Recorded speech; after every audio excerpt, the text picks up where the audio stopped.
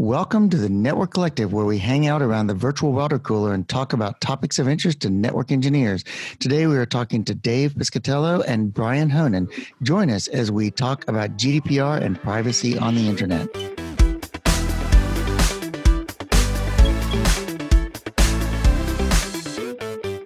Well, good morning, Dave. Good morning, Brian. Brian is in... Where are you, Brian? Hey, Russ. Good morning to you, or good afternoon. I'm based in Dublin, Ireland at the moment. Okay, you're in Dublin, Ireland. Sunny Dublin, is that what they say? No. I didn't think so. There might be Dublin somewhere else, but definitely not in these latitudes. It's yeah. I imagine no one has ever said sunny Dublin. Until just now. That's right. So, Brian, let's kick this off by talking about what GDPR is a little bit. So, because there might be a lot of listeners on this show who are primarily networking geeks who don't even understand what GDPR is and what the big fuss is about. Yeah, GDPR is better known as the General Data Protection Regulation. So what it is, it's an EU law that applies to all countries within the EU, or indeed any company or organization outside the EU who processes or stores personal data belonging to residents within the European Union. So that's an important point right there. Yep. Anybody who's even outside the EU who processes or stores data about people who are part of the EU, right? That's correct, yeah. Yeah, so that applies to a very broad swath of people that we don't really think about. We think about this being in America. We think, oh, that's over there and we're over here. So, you know. Yeah, no, it applies to like if you're a company that is doing e-commerce and you've got customers in the EU and you're directly targeting those customers, GDPR applies to you. If you are a data center and you're providing hosting services and you're actively, as a key thing is that you're actively seeking or promoting or targeting to residents in the EU. So if you're a data center and you're targeting companies or individuals in the EU for their business, then the GDPR applies to you as well. Okay. So what's the point or the purpose behind this? I mean, what's going on here that this is being passed? Can you give me a little bit of background? Yeah. So in Europe, we've had has been called the Data Protection Directive, which has been in force, for want of a better phrase, for 25, 30 years.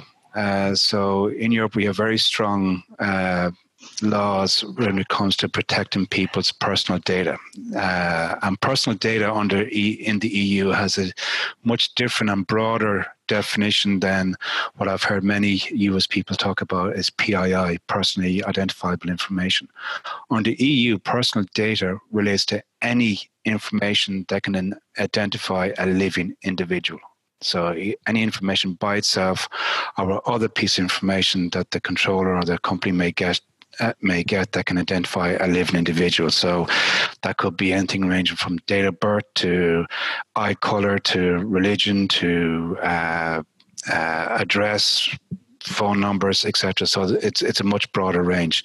And if you are storing or processing personal data, you're legally obliged to protect it in accordance with the sensitivity of that data. Some of the data is more sensitive than others, such as health, trade union membership, political viewpoints, etc. Would need to be treated more securely.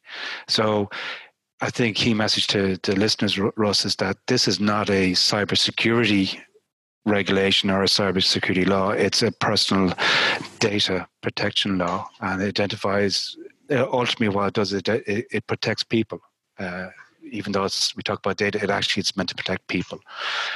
So companies are obliged to put appropriate security measures in place to protect their information, and they also have to respect individuals' rights. So if I want a copy of my information, company has to give it to me. If I no longer want to do business with a company, I can say, look, I don't want to do business with you anymore. You have to forget and delete the information you have about me, unless that company is legally obliged to keep it for some other regulatory reasons.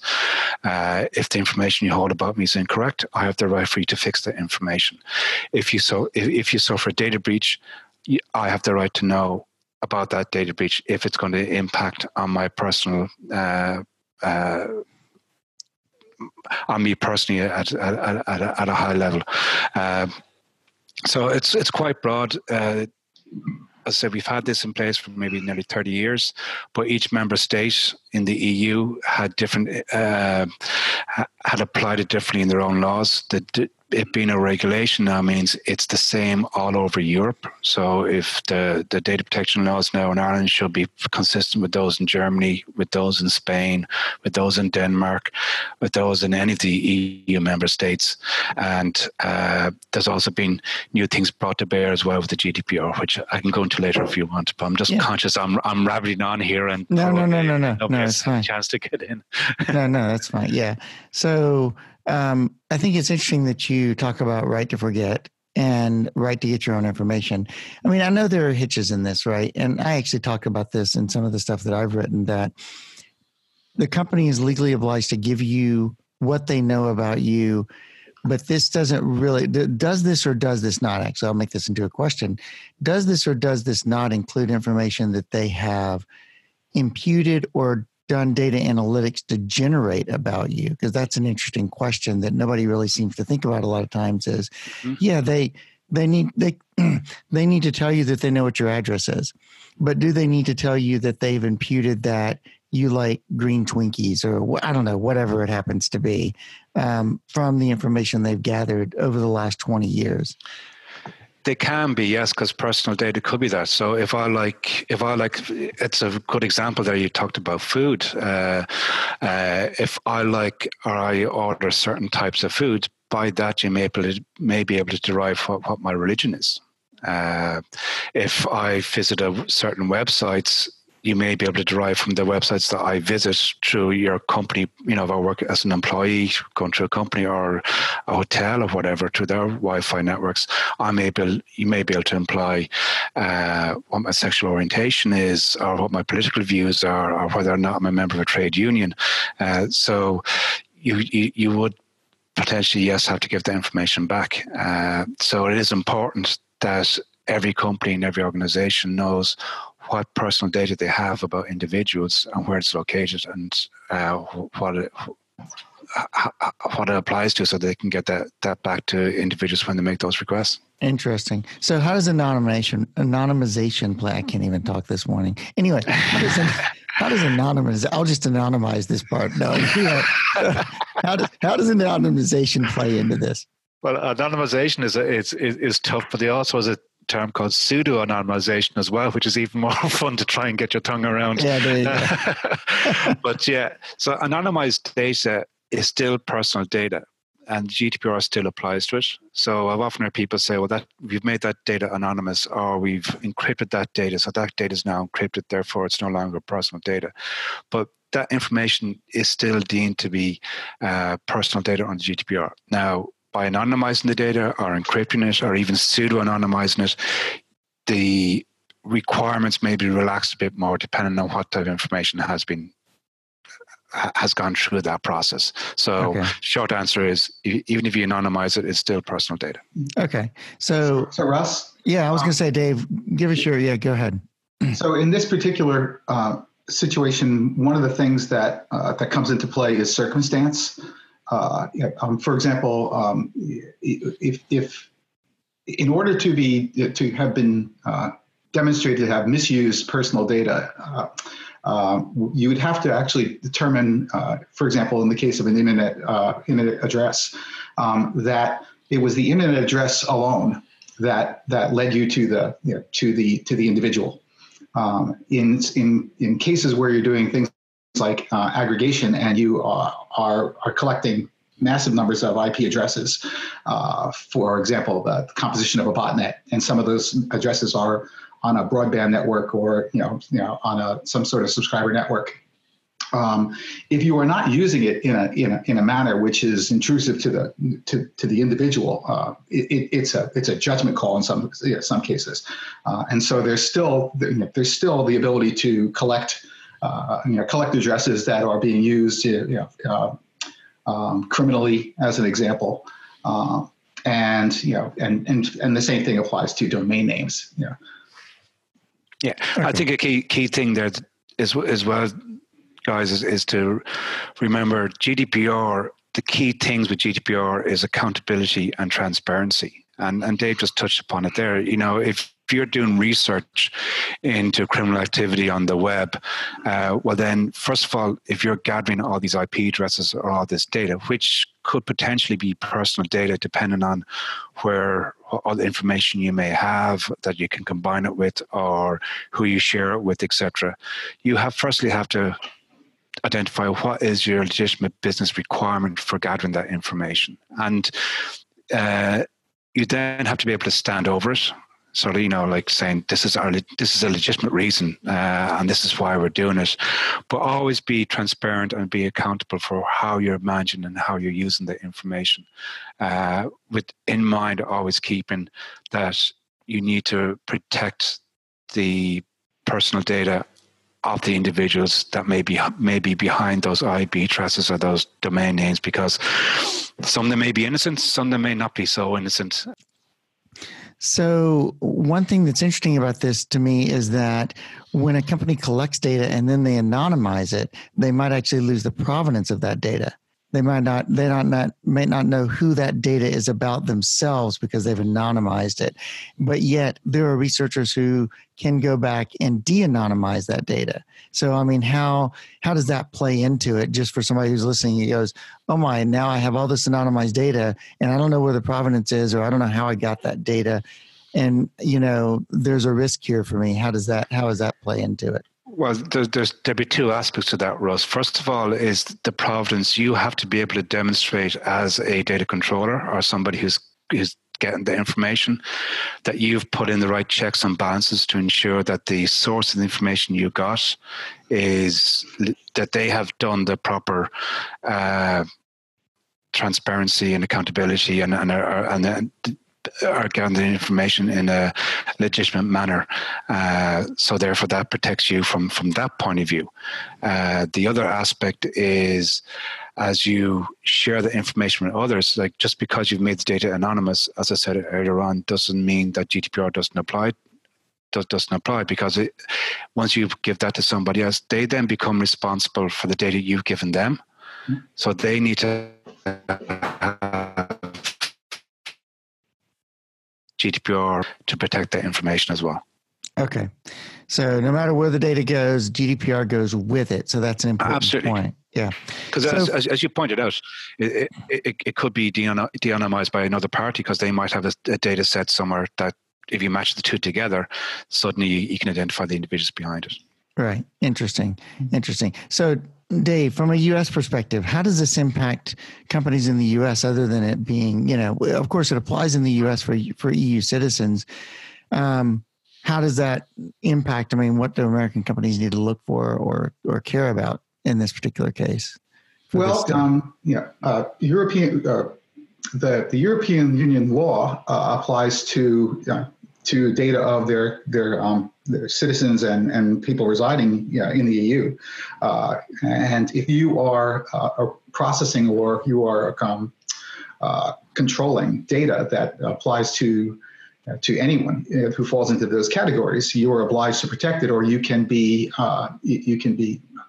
subject to rather serious fines. I mean, that there were many, many, many zeros behind the significant number in these fines, and in fact, it would make some of the recent fines against certain large social media companies seem trivial by comparison.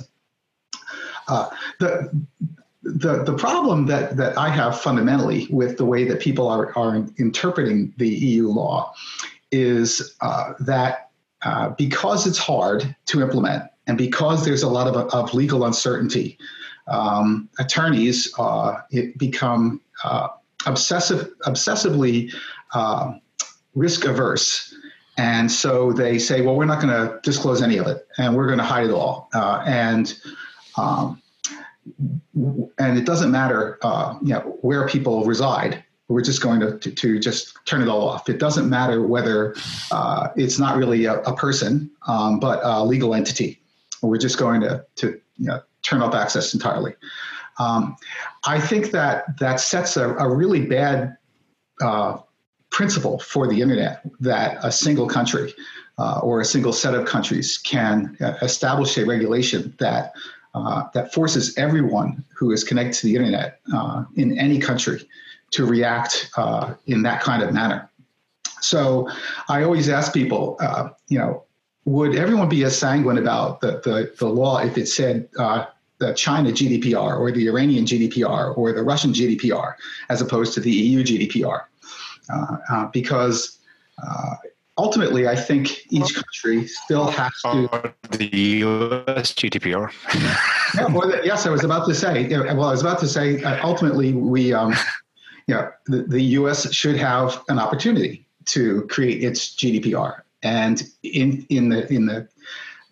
cases where these conflict, we end up in the same kind of legal morass that we've been in before, where we have we have to resort to, especially in fighting crime, we have to resort to really, really arcane, complicated structures like mutual legal assistance in order to resolve conflict in legislation. And Brian knows, and Russ, I imagine you know that the UK law is different from US law, and in a case where somebody needs information from a foreign country, the prevailing legal constructs are the ones that win, so to speak. So if the UK thinks that this is an important piece of information for pursuing a criminal, and the US says, well, that doesn't fall into our criminal codes, too bad. And so I think that what's happening as we all run towards the EU GDPR in a very defensive manner and not really a thoughtful manner is we're creating a situation where we're going to have more and more of those conflicts as opposed to some sort of normalization. So it's interesting you bring that up, because I know that there are two countervailing trends here on the internet that most people don't even think about or realize. One is that Jeff Houston has documented from the AS connectivity graph and traffic pattern information that the internet seems to be moving from a partial mesh or a meshy mesh more towards a hub and spoke structure, where all the big content providers directly peer with IXs, who then peer directly with eyeball networks. So they peer directly with eyeball networks without the IX even in the middle. And we're seeing this on the cloud side as well, right? I mean, you have to go to Google, you have to go to Azure, you have to go to, whatever it is, the big cloud providers, to get anything done anymore. So, you're going to be connecting to those guys. And so the internet's becoming slowly but surely more of a hub and spoke rather than more of a full mesh. So therefore, we kind of see all the power, as we might say, of information coalescing or dragging itself into a scale-free, not so much a scale-free network, but more of a hub and spoke. But on the other side, we have things like GDPR saying, no, these countries have a right to have their citizens have their information treated a certain way. And this kind of works against that centralization of information in a sense. So any thoughts on that? I mean, that just seems to be like an interesting pair of phenomena that are going on at the same time. And I kind of wonder how that's going to play out. Well, kind of just to maybe follow up on both your points, your point there, Russ, and Dave's there about an Iranian GDPR or a Chinese GDPR. We don't know what the future holds. 10 years ago, we wouldn't have this conversation online because the connectivity wasn't there to do it. We didn't have iPhones or anything else to the extent we do now. We didn't have the social media networks that are around. Who knows what's going to happen in 5 or 10 years' time? And I think that's where legislation fails, but where it succeeds as well, is that you can't write legislation for today's technology, because if you do, it's going to be out of date tomorrow. Right. But at the same time, coming back to Dave's point, is that sometimes you legislation to do business these days. So if you take law enforcement with the MLAT process, that's very time consuming and very slow. It's not good for cybercrime because things happen in milliseconds and seconds, not in months or years. But I think the core of all this confusion and problem with the various different regulations or laws that are coming out into the cyberspace, and not just GDPR, is that legal people get their hands on it. And as Dave says, legal people hate risk, they avoid risk, and they will advise on doing engagement in those areas. So, but the interesting point is that GDPR itself is a risk-based regulation. You as a business or an organization, you identify the risks, and you figure out how you're going to manage those risks within the parameters of the regulation.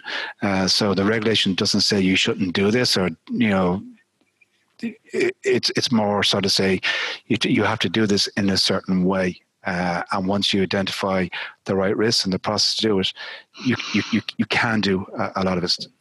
It's not 100% perfect. No law ever is, but it is one of those. I suppose maybe just to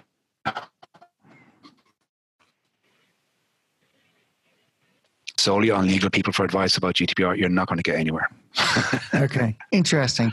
Yeah, so I know early on you said something about one of the problems that you're having, or one of the things you see with GDPR, is that a lot of businesses are complaining that it's hard to implement, and it's almost I've heard the term draconian, for instance, thrown out there, and that may be maybe a risk aversion strategy, which by the way, it's not just lawyers. We all prefer not to have risk. But it's part of life. That's right. You can't get rid of it completely. That's right. Exactly.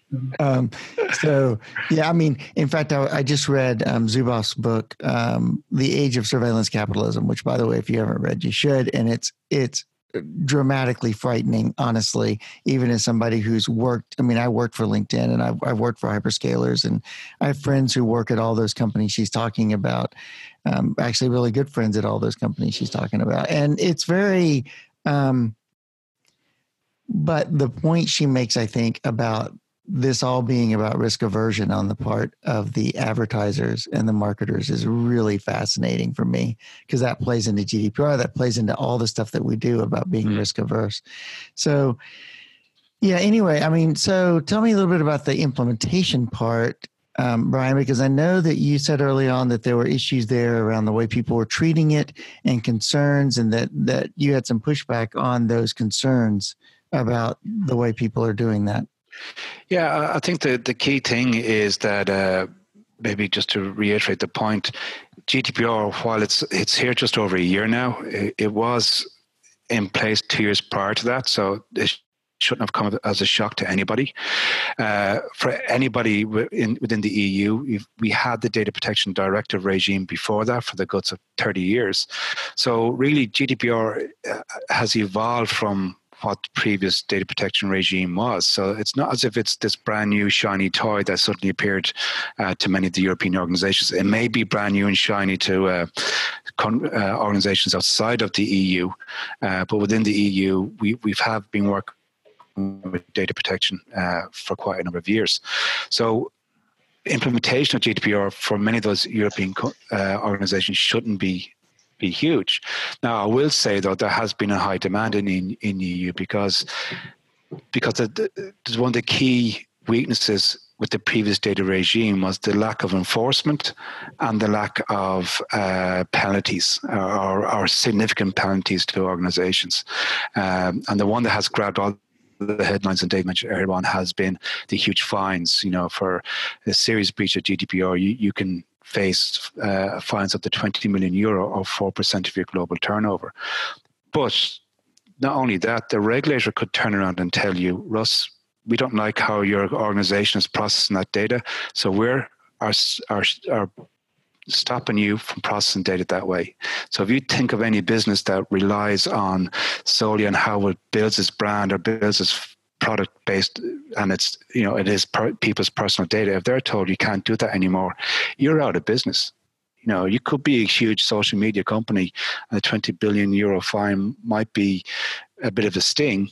But if they turn around and say you can't do that anymore, that's even more significant. And Google actually had one of those findings in Germany recently, where how the Android operating system is used to gather people's information has been found to be in breach of GDPR.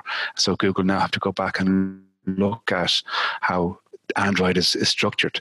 So the core thing, coming back to the point about implementation, is that we're putting the individuals at the heart of what the business does with their data.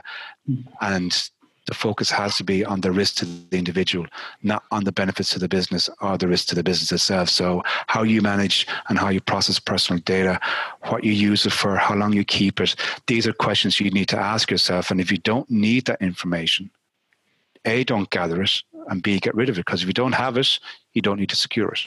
Yeah. So it's interesting because I think so much of the world is moving towards a data-centric view. And so this kind of is a pushback against that in some sense, or let's rethink this a little bit and think about how we're handling data.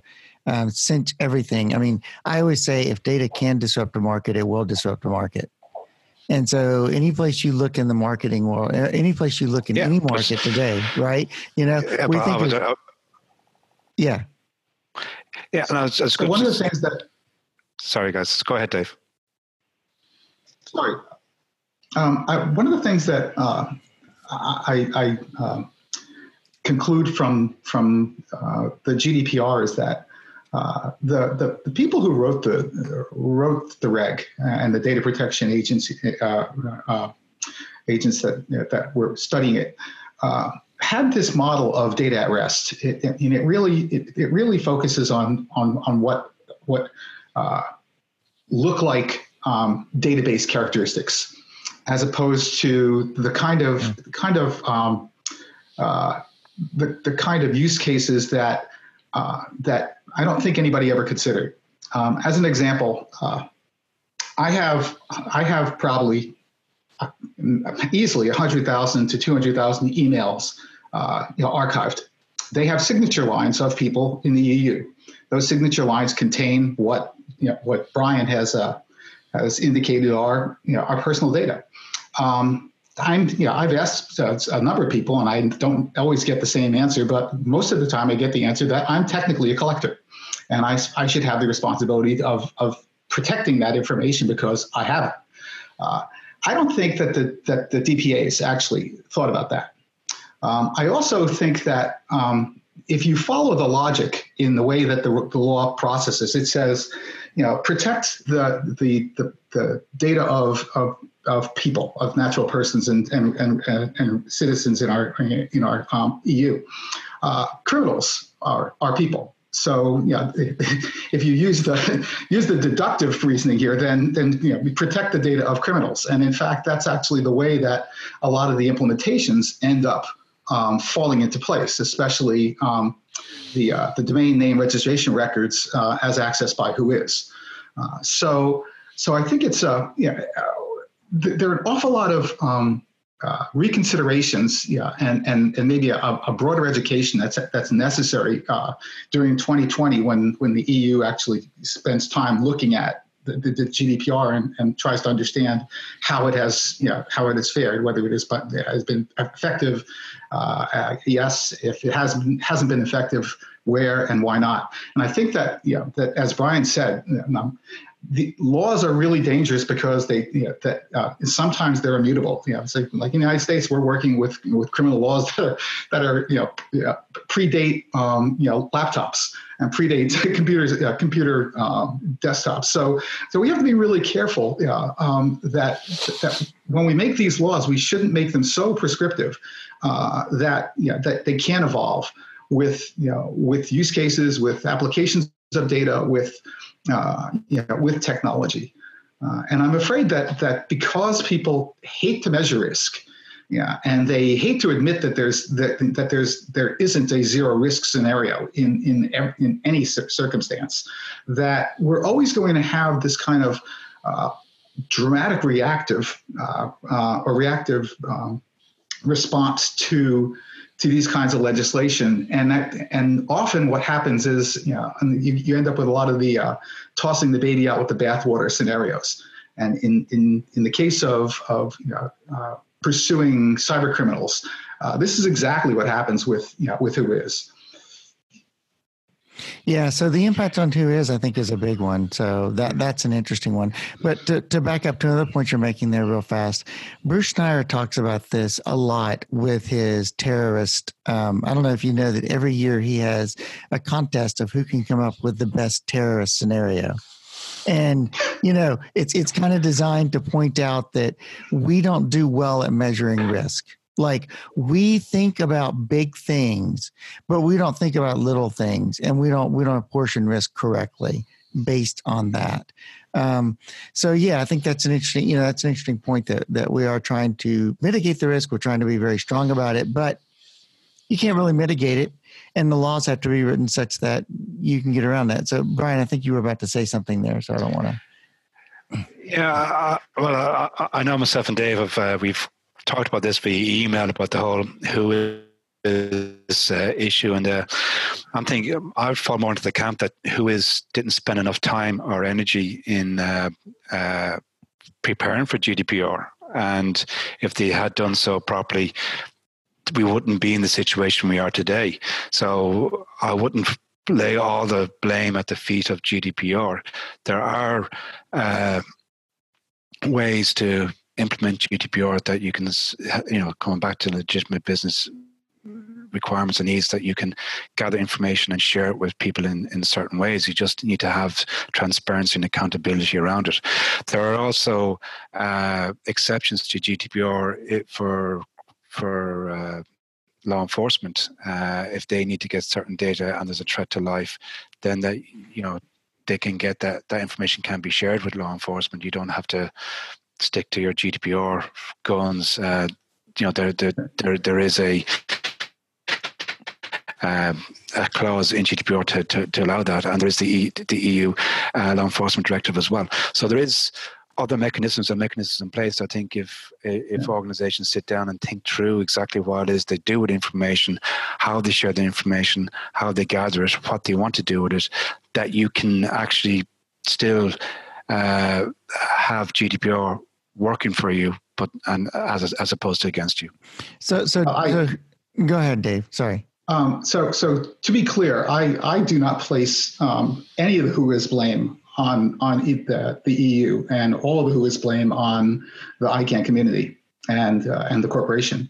To the extent that I left the corporation in July, shortly after the May 25 implementation, out of frustration over exactly how badly they were mangling investigations capabilities. One of the things that everyone sort of assumes when you talk about databases is that there is at least a moderate effort for accuracy and validation. Unless you're running a pay portal and you're just collecting an email address, when you're doing something that actually involves personal data, you usually try to make some effort to get something accurate, because there's a purpose in having that data. The root cause, in my mind, of why ICANN has made the buffoonery of exactly what they've done with what they call the temporary spec for Whois is that there has never been an incentive for the ICANN registries and registrars to provide Whois. They've always hated it. It's been an unfunded mandate, and there has never been an incentive for them to put any effort into validating the information that is going to be published in the Whois. They will validate the credit card information, but they will not. They don't bother, because that means money, of course. Mm-hmm. But they will not validate, and they never have validated, and they've erstwhile refused to change any of their accreditation or contractual obligations to include validation over and over and over again. So what they have is a database of 300 north of 300 million records. Arguably 75-80% of them have some inaccuracy. So and especially because they're not going and making an effort to discriminate between a natural person in the EU, a legal entity. They are literally covering their own on rear ends because they cannot do what is necessary in terms of compartmentalizing or discriminating between legal entities and natural persons, and they don't have any guidelines to do that. And so, they ducked and ran for cover, run into the bunker, hide everything. But the consequences that have been absolutely dire. And I'll let you guys, chime in. But then I'd like to talk about some of the consequences later on because I have those queued up. Yeah. So I think what's interesting about that is that we run the same situation in RPKI, right? And anything to do with B2B security, which is that if I don't try to validate the information, I'm not legally responsible for that information. So it's not like it's not like the ability you couldn't put a database field in that said that this is a real person versus this is a corporate entity. It's more like if I try to validate that, I have to have a process, and if I'm wrong, then I'm somehow legally on the hook. Maybe it's not so big of a deal in that case. But I mean, I'm going back before GDPR, at least in the US, that if I just don't have the data, I'm not responsible for it, and I'm not responsible for its accuracy, nor not even just that, but if I structure things correctly, I'm not responsible for what other people do. This is the publisher versus content provider or platform differentiation that's made in US law quite often, right? Is that if you're a social media company, you're not a publisher, you're just you're just a platform, and therefore you're not responsible for what your users put out there. And I think the ICANN has tried to, in many cases with Whois, tried to play that we're not responsible for that data because we're just the platform. We're not a publisher of that data. So, and legally it makes sense to make that differentiation. But then it gets you into quandaries like this. It gets you into problems just like this one. So imagine for a minute if all the property titles in the world were treated this way. Right? And despite the fact that people claim that a domain name is not property, the fact is that the way that the data are used is very much like a property title search. When you are looking to do a business transaction, like buy a domain from someone, because you happen to have created a name and they happen to be squatting on or had wisely bought that or registered that domain speculatively. You're doing a transaction. You're essentially doing a title search in the same way that people do title searches for homes, for businesses, for apartments, whatever. If you are pursuing a criminal, and you are an investigator, not specifically law enforcement, but you're an investigator. You are looking to find out the locus of his activity. You want to know where he is, what his doing business as, so to speak, is, which is the domain name or the URL, and then from the URL deriving the domain name or the IP address, and so. I'm all for privacy, and I don't think there are any investigators that I work with who are professional, who are practicing, zealously and diligently to take down cyber criminals and help in counterterrorism and nation-state influencing campaigns. You need to be able to go and take a look at this data for public safety purposes.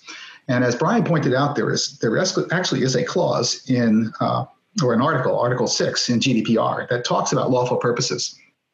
And all the use cases that I just mentioned and more that cyber investigators, again, whether private actors or academics or law enforcement proper, fall into the Article 6. Yet the ICANN community has argued for nearly 2 years over lawful purposes and who legitimately can get access to lawful purposes.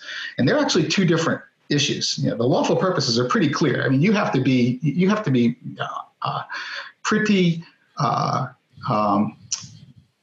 opposed to any disclosure in any circumstance to look at the lawful purposes clause or article and come to the conclusion that under no circumstances should you disclose this information. The identification of who should have access is actually of paramount importance, and this is the thing that ICANN has bungled most badly, because they have been very unduly influenced by parties who probably don't represent the EU data protection thinking. They represent their own thinking. They represent their own constituency. And I think that has been one of the biggest detriments to the way that the policy has been developed. Yes. Yeah, I think you hit the nail on the head there, Dave. Is that Article 6 is, as you say, lawful purposes. It's where you define what is the legal basis for why you're gathering and processing this information. So ICANN should have sat down and said, okay, this is the legal basis as why we have all this WHOIS data. This is the legal basis to how we're processing this legal basis, and then they should have put in process procedures to say this is who and how we can share the information. So we could put maybe certain parts of information out to the general world as a service to everybody can get information from a WHOIS point of view. But maybe for researchers, bona fide cybersecurity researchers, law enforcement, etc., there's a different agreement in place for them to get to the type of information they need. But it frustrates me as much as it's frustrated you to see that 2 years into GDPR, well, 3 years now, given the 2 years preamble and the 1 year enforcement, but also the 25 years, 30 years of data protection regime beforehand, that after nearly 35 years, they haven't sat down and figured out what data have we got belong to people, why have we got it, what's the legal basis for it, and how do we share this out with other parties. Right. And they're now being asked that question, and there's panic is set in. And it's interesting, two points. One is that I actually worked with ICANN, with ICANN while I was there to write an article that explained how you could create a public WHOIS without sharing any personal information. Yeah, and it passed all the legal muster, and I published it, and it makes perfectly good sense. It's a fairly well visited article, but my guess is that it's not implemented by anyone. Right? Hence that's why we're having this conversation, Dave. Yes. Yeah. But one of the things that really torques me about this whole thing is that the regional internet registries who have have a WHOIS for all the IP allocations, the prefixes that are delegated to everyone from the top tier ISPs all the way down to somebody who, somebody who's willing to pay for a /25, over 9 years or whatever. And it is all published, and it's all published under the basis of Article 6. It's all saying that that for network stability and security purposes, this information is deemed to be public use. I absolutely guarantee you that there are records there that are EU citizens. I know for a fact that at least 7 people who have had their IP allocations since the 1980s. So I know them personally. I could probably tell you their addresses, but I'm a controller now, and I won't do that. So the way that ICANN has approached this in such a I'm not going to do this because it exposes us too much, really shows how different you can approach this if your data are accurate. Because the RIR has made an enormous effort to eliminate address block hijacking, masquerading, squatting, by going and really insisting on very, very well-documented applications and validated applications before you got the right to use even a single IP address. And ICANN didn't do that. because it was more of an opportunistic, competitive community. There's 3,000 participants instead of 5. So you can easily see that the fundamentals for failure here were sort of built into the system when ICANN was formed, and even before that. Interesting. Yeah. So another question I was going to ask is, there obviously must be an implication of GDPR at the protocol level, or things like RDBA or whatever, or darn it, I can't ever remember that. But the new WHOIS protocols and things like this, so RADB, has that been addressed? Is that being addressed? I mean, you've got to go just beyond encryption here, right? You've got to think about who you're sending stuff to. There's got to be authentication. Has any of that been thought through as well? You mean in the ICANN implementation, or no, just in general? I mean, even going back to the IETF and thinking about how those protocols are developed, has there been any thought there at all, or is it kind of just moving along through the system? Well, I'll hold my hand up, Russ, and say my short answer is I don't know. Okay. But I would be surprised if GDPR or any legal framework or regulation delve into the depths of protocols and how they should be doing. But maybe at a higher level, there are 2 principles that all organizations need to consider when setting up new systems or processes or procedures that will process personal data or store personal data. And that is, you have to build in privacy by design from the very beginning, and you have to build in privacy by default from the very beginning as well. So if you're developing a new system, a new database, a new website, a new process that could be processing paper forms coming over a desk, because GDPR applies to physical data, not just to electronic data, you have to build privacy by design in from the very beginning. So how do you protect the privacy of the information from the very, very beginning? And then how do you ensure privacy by default on an ongoing basis? You just can't sort of say, okay, we've designed privacy into this application, but we're going to turn it all off by default so that the customer's personal data is sucked up to do whatever we want to do. You have to have it all by default, turned on by default throughout the whole lot. Yeah, right. So, I mean, I'm just thinking it not only at rest, though, it also needs to be in flight. Yes. But you need to be concerned about this. Correct. Right. And that's the point we sometimes miss, I think, is that we think about the database, like Dave was saying, but we don't think about this stuff goes on the wire someplace. Mm-hmm. It gets transmitted, and it's got to be protected while it's on the wire. Correct. So but who protects it? I think that the challenge here is that what a regulation described in the manner that GDPR is described makes this blanket assumption that there's a finite and definable set of collectors and processors. And as I mentioned in the email example, I mean, I'm not the only person who's archived all their mail for their lifetime, and so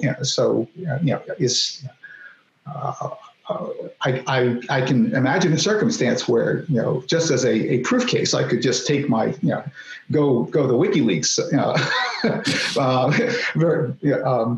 route and say, here's my 3.5 million emails over the course of the last 28 years.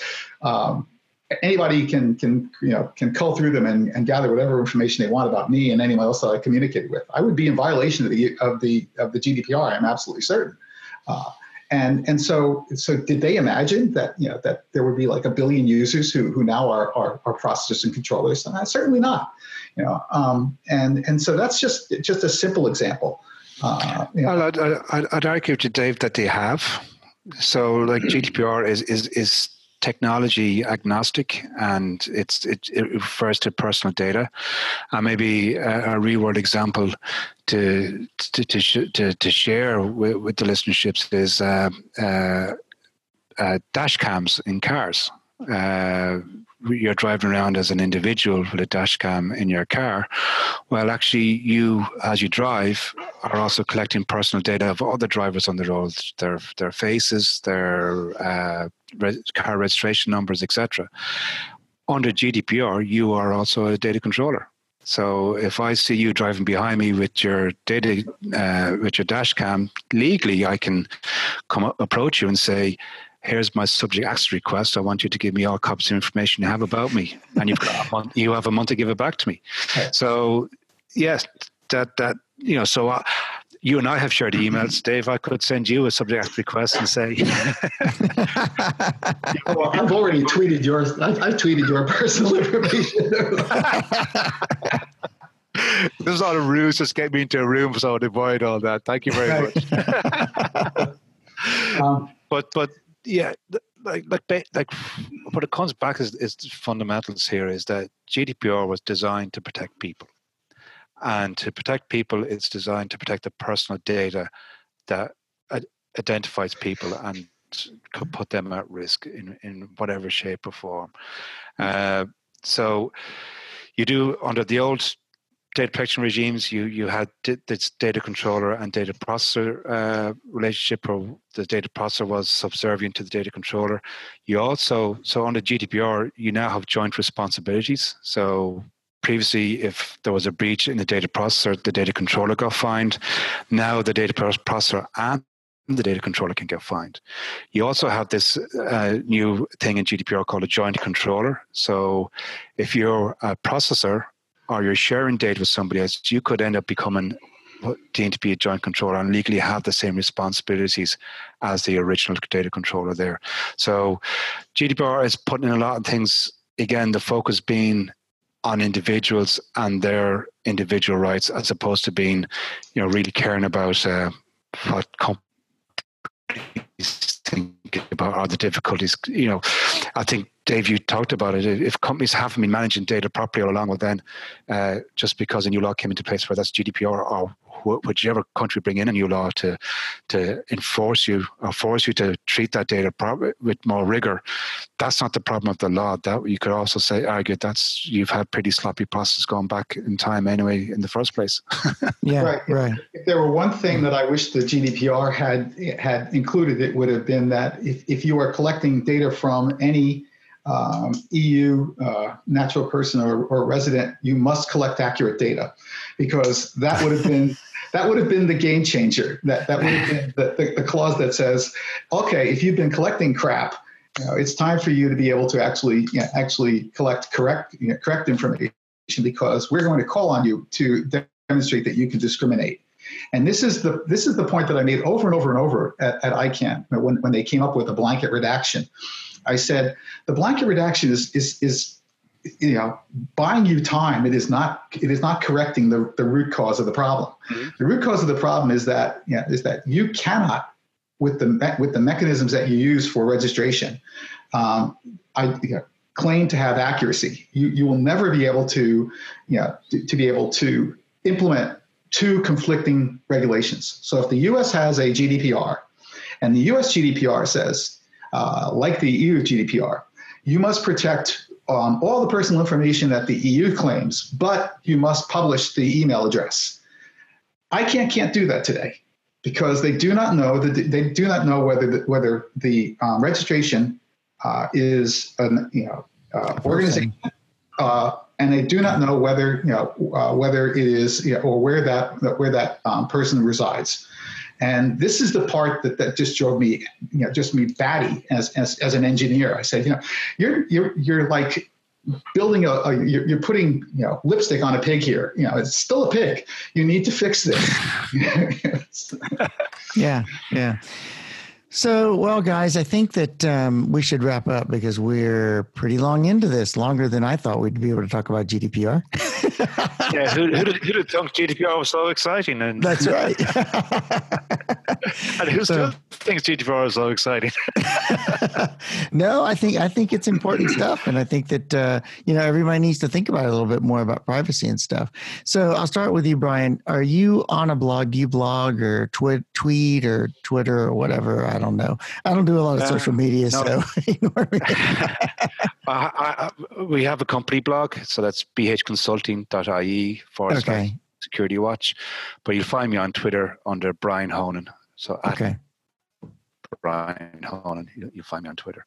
All right, excellent. Thank you, Brian. And so you talk about security stuff on your on the blog there and on Twitter, right? Well, Twitter, I talk about quite a lot of things on Twitter, but mostly security and data protection. But okay, you find some sport and other stuff going on as well. Okay, that's cool. And Dave, you're at securityskeptic.com. Is that correct? Yeah, and I tweet at Security Skeptic. Okay. And I do Instagram, but my Instagram moniker is My Moral Compass Points North. So, and it's mostly golden retrievers and lighthearted things. So if you get tired of hearing me scream and rant about injustices and cybercrime and horrible implementations, then you can go over and look at cute dogs. Goldens, yes. Cute dogs, yes. I had a golden once that I eventually had to give away because I got out of the U.S. Air Force and I didn't have any place to keep him. So, oh no, yeah, it was a sad thing. Since then, I've had 3 English Cocker Spaniels and a Field Spaniel. So anyway, and our last English passed away about a year ago, and we haven't replaced him. Oh, I'm so sorry. Yeah, it's heartbreaking. Yeah, it is. But I'm getting old. That's when you need them. Yeah, I know. Yeah, since I left ICANN, having the 2 golden retrievers is actually, it's like I could have been on a conference call right now with a bunch of people who don't know what they're talking about. That's right. or I could be walking my dogs on the beach. And they don't know what I'm talking about either, but they're much more pleasant about it. They certainly are. And more loyal. And more loyal. Absolutely. That's right. So thanks for joining us for this episode of the Network Collective. You can come back to the Network Collective, which is a lot of fun. We have a lot of really good content out there, and you should check out our membership because we have a really good Slack as well. Thanks for joining us. And remember, you can always find me at rule11.tech. Thanks.